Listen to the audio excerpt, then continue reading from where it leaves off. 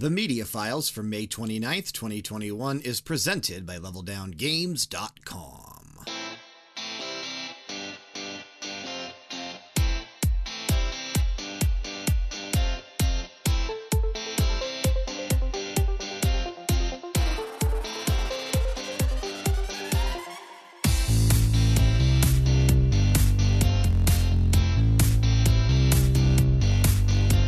For me, it's 8:40 p.m. on May 26th, 2021. But for you, it's another episode of The Media Files, a podcast brought to you by LevelDownGames.com. The Media Files is an all-purpose pop culture review to help you get through those boring water cooler conversations. I am your host, Kyle, and with me in my ever-evolving second chair is back again for the first time in a long time, I feel like, Jeff. Welcome back to The Media Files. Thank you. Thank you for having me. Glad to be here. I'm glad to have you here. How has your bicycling been? It takes just a lot of time. It kind of wears me out. I've been trying to get Jeff to do things with me outside of bicycling, namely camping. I went camping last week.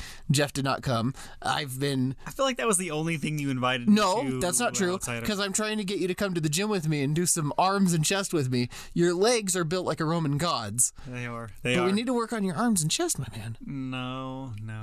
Then you just need to eat more food. No, because then I have to carry all of that weight up and over all these mountains. I've actually never thought about that. See, that's why cyclists don't have like these big upper bodies generally. I mean, you could find those big bulky guys. Well, sure. But they try to stay leaner. And that's not that they don't do some kind of strength training, but it's like if you get too big, that's a bunch of needless weight that you have to carry over all these mountains and stuff. I'd never actually considered that. I was at the gym the other day and the PGA Tour was on. And there was a player, I'm trying to look him up right now. There was a player on the PGA Tour. This fellow was built like a unit, absolute unit. What was this cat's name? I think he got like second place though. Koepka. I haven't heard Brooks Koepka. Look at this fella. Dude. This guy is built like a truck. Wow. And he's a pro golfer. He got second place on the PGA Championship or whatever was going on the TV I was watching. But this guy is just a unit. See, the thing that I would look at somebody like that in golf and think, wow, that guy probably has the longest drive of everybody because of how big he is. But that's probably not the case. I don't think know it's if he does more or about not. Technique than anything else. I know that's part of it. So he's 7th in the world ranking right now, PGA Tour world ranking. But yeah, in the PGA Championship last week, he placed second place behind Phil Mickelson, who's younger than I thought he was. Phil Mickelson. How old is he? Like 50. Huh. I was talking with some friends. We really thought this guy Brooks Koepka's 31. Phil Mickelson's like 50, which is only a year older than Mark Hoppus, the bass player for Blink-182. An interesting connection that you made between the two. Well, that's when I was like, wow, that's not that old, and I'm coming right up on it.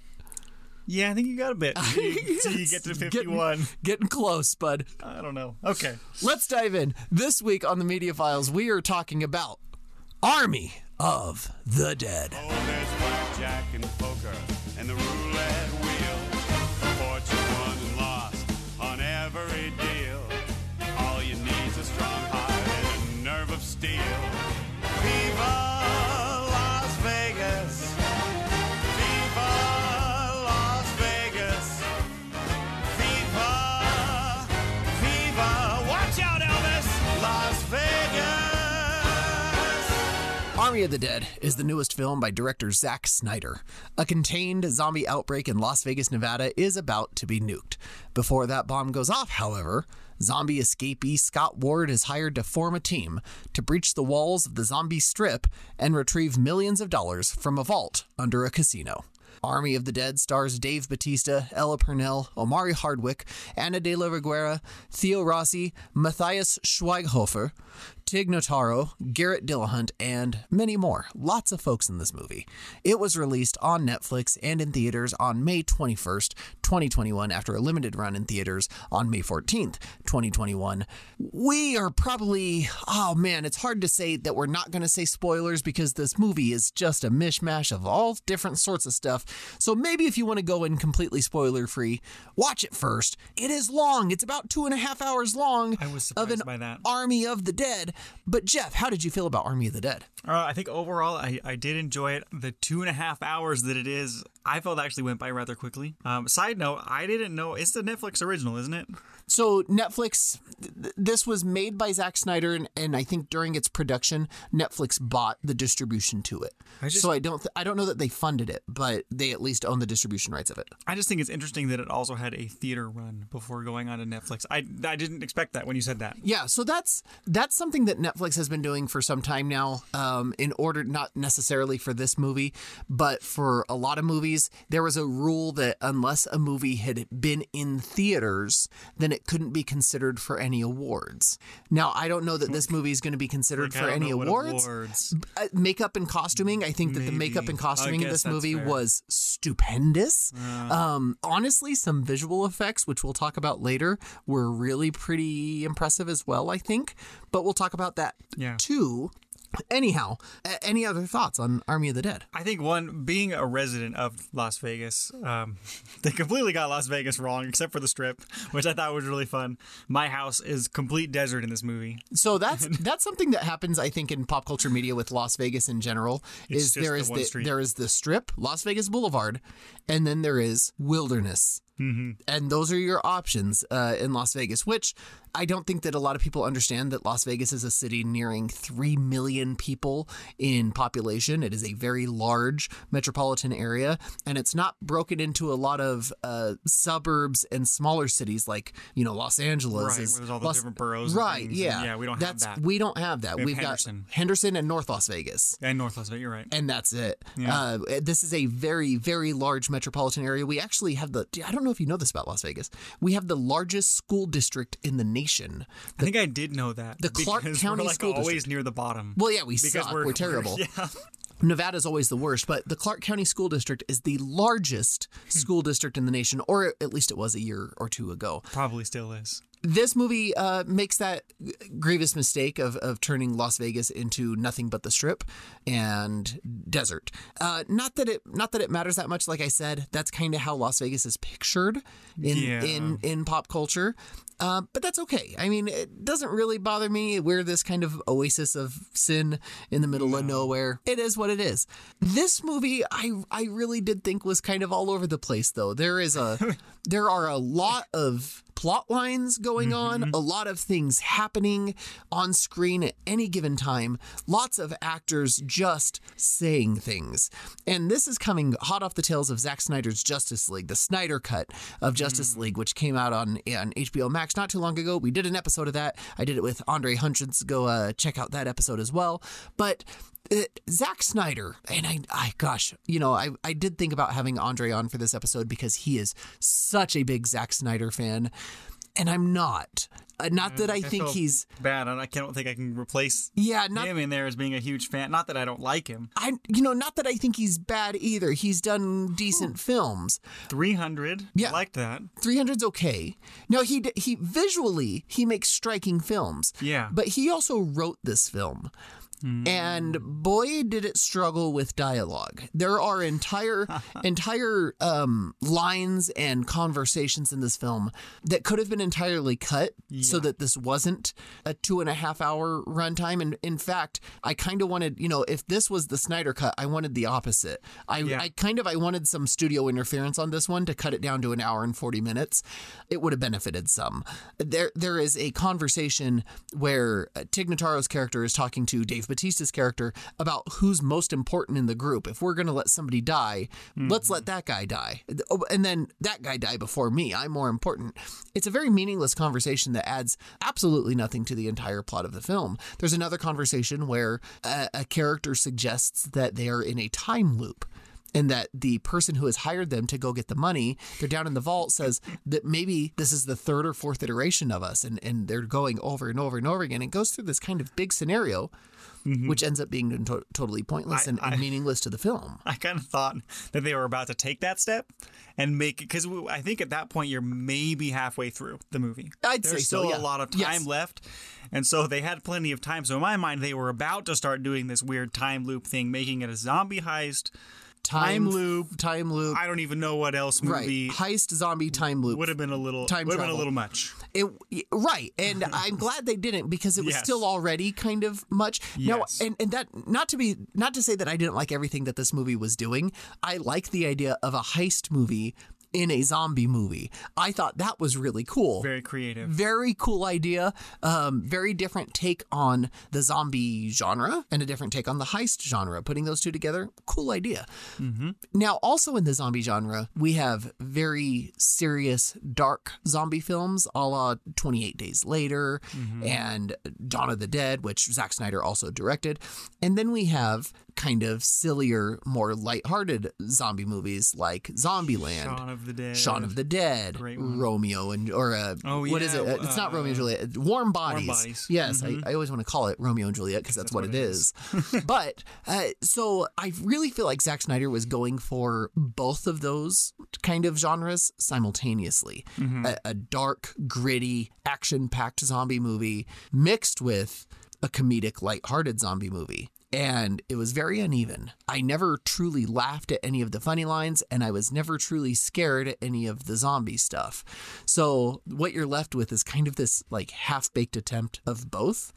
And that left me really lukewarm on the entire experience, I think. Yeah, if you think about the very first scene when you discover that there's a zombie, I guess we'll get to that in a second. There's a different kind of zombie who starts this outbreak. But then later, I remember when they're in the vault and they're like bringing in the zombies individually to try to get them to set off these traps. It's supposed to be more of comedic.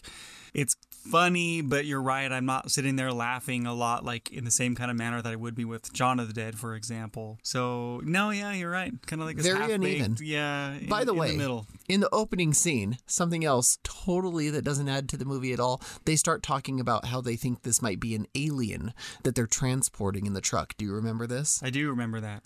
But it has nothing to do with the film, but they're coming from like Area 51 type. Yes. So, I mean, it kind of makes sense, but it is a waste if that's what you're getting at. There are UFOs in that scene in the sky that zoom off into the night. Yes. Lindsay and I went back and watched it. Somebody told me they're absolutely correct. There are UFOs at the beginning of this movie.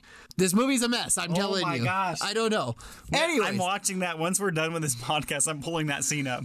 You know, even still, even just as a zombie flick, this kind of takes a lot of liberties with zombies in general and zombie movies in general. There's a lot of different rules that are created for these zombies. There are two different types of zombies. There are alpha zombies and shamblers, as they call them, the dumb kind of slow walking ones that just want to eat you. And then there are these more intelligent ones that organize and have leaders. We are never given the specifics as to how those are created. The original is an alpha, and if he bites you, you become an alpha. So logically, there's nowhere for shamblers to come from. Not entirely sure how that happens, right? In the middle of it. There's also a very weird implication that zombies are able to reproduce and have children in this movie. Very strange, kind of gross, depending on how you look at that. And finally, another throwaway line that ends up having no impact on the movie. Well, I guess you can't call it foreshadowed if it never comes to pass. They tell you about it and they allude like, oh, this might happen. No. And then it doesn't. So there's a lot of different zombie rules created here. How did you feel about kind of those different take on the genre universe? Well, see, I thought it was nice that they bring all these things, but they never flesh any of it out. Like, it would have been interesting if it had rained while they were in the middle of this heist and all of these zombies came back and they had to deal with that, for example. Would have been interesting. Also, the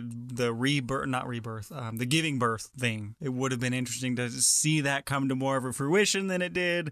I mean, it happens, and so I won't give that away, I guess, but not in the way that you would hope. Not the way that you would hope or would ever want to see, I think. Well, I definitely wouldn't want to see that. But I like the idea of the alpha zombies. And that's kind of explored in that they can make deals with humans. You can present a sacrifice to them and they will accept it and then give you some lenience as to not eating you, right? I mean, there's some really kind of neat intelligence that's implied there.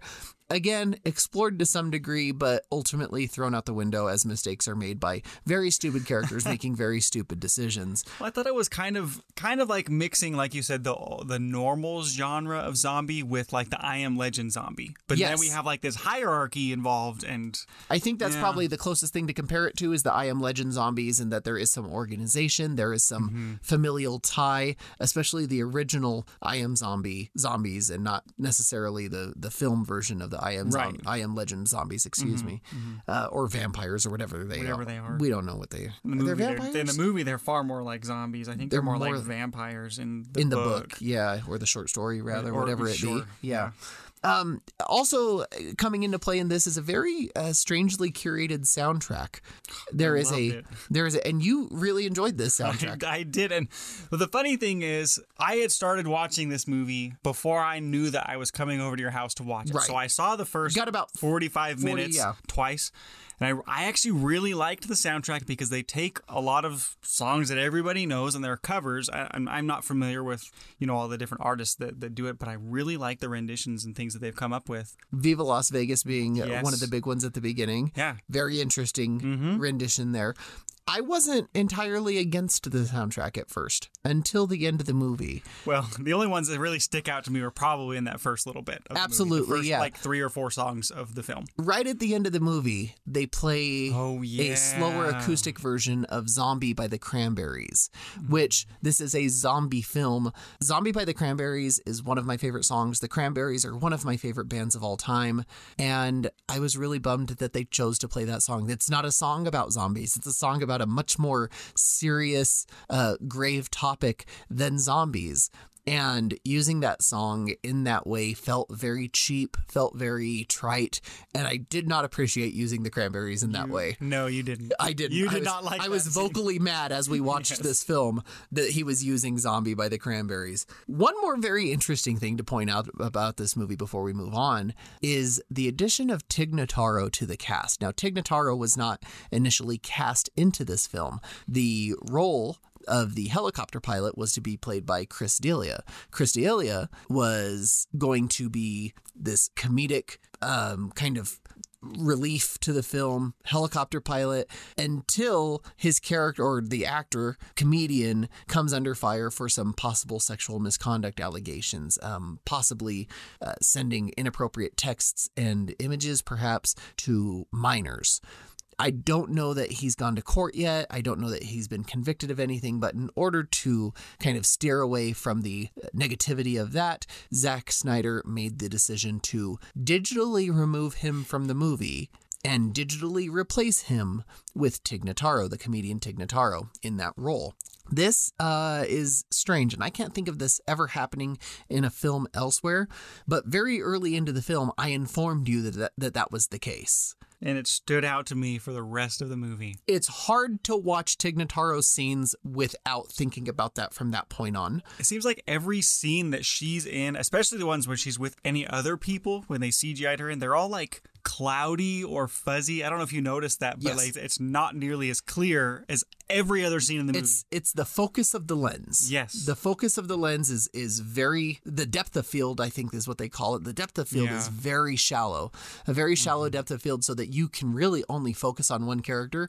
And I think they're doing that to hide whatever artifacts of computer generation they've had to do to put Tig Notaro into the film. Now, a few days ago, from time of recording, Dave Bautista came out and said, I've never actually met Tig Notaro, because she was not on scene for any of the filming, and they had to put her into these scenes. Now, most of her scenes, she's by herself.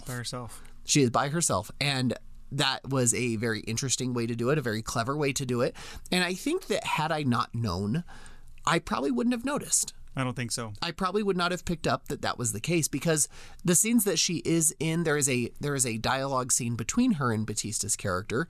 If you look closely, I think Bautista is actually kind of looking over her head because Chris D'Elia was a little taller.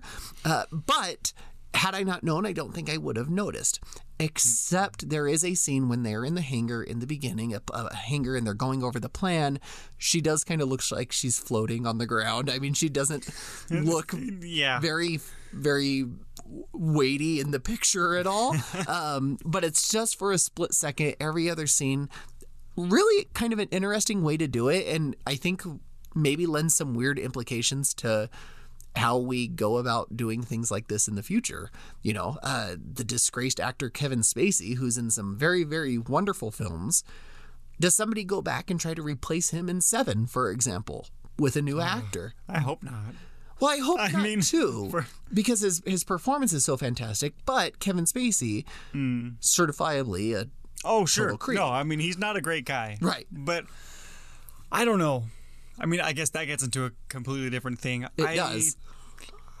I don't know. I guess it's hard to say. I try to, when I can, separate the artist from their personal life. I like to be able to do that. It doesn't always work. I do too, except when their personal life involves like pedophilia. Then, well, I mean, no, for sure. There's times when, but I don't know. But it's hard with something like Seven because you have no idea that any of that's happening. You see the movie, right, and then you find out that Kevin Spacey's like many years later the worst human being. That's what I right? mean, and so that like I don't know. I guess it'd be more of like a case by case basis. Sure. Which is, It opens up some very interesting implications that we have the ability to do this at all now, though, for film. Very strange. Do we replace Cosby and Ghost Dad? You know, I mean, what do we do? You know, how far these people how far from do history. we go? Somebody made the joke that all of these actors that get erased out of movies from now on, we put all of those scenes and those characters into another movie and call it Army of the Dead. Ooh. Oh, hey. That's stupid. That's way dumb. No one would see it. No one watched that one. I would watch it. Everything we talk about on the Media Files, we give a totally meaningless, utterly stupid, arbitrary rating to. Jeff, how do you arbitrarily rate Army of the Dead? I think like it's a double zombie headshot. Ooh. Is that out of a certain number? No.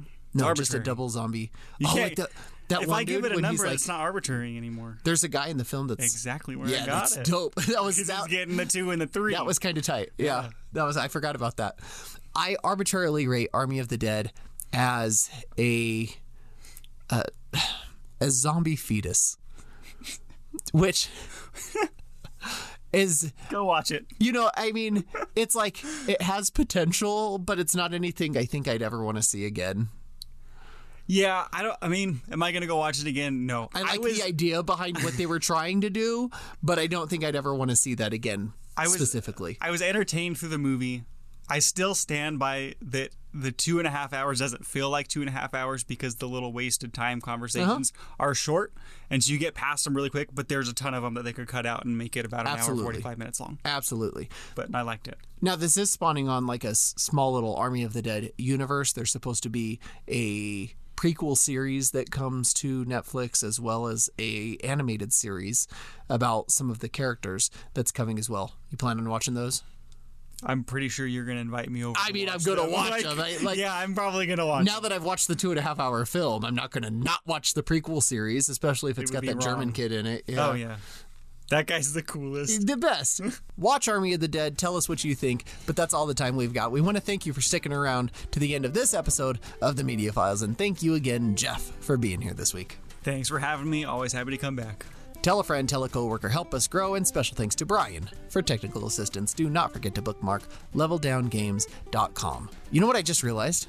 I'm gonna break in here for a second.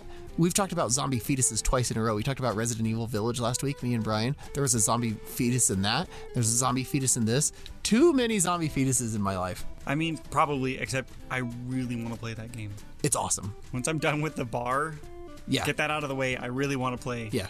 Play Resident Evil. I'm on Twitter or Instagram at Brucetoph. That's at BRUCETOPH, or at the Level Down Games Discord with the link in the show description. Reach out to us with what you're looking forward to, and maybe we'll talk about it in an upcoming show. Until next time, be kind, be honest, and we'll see you later.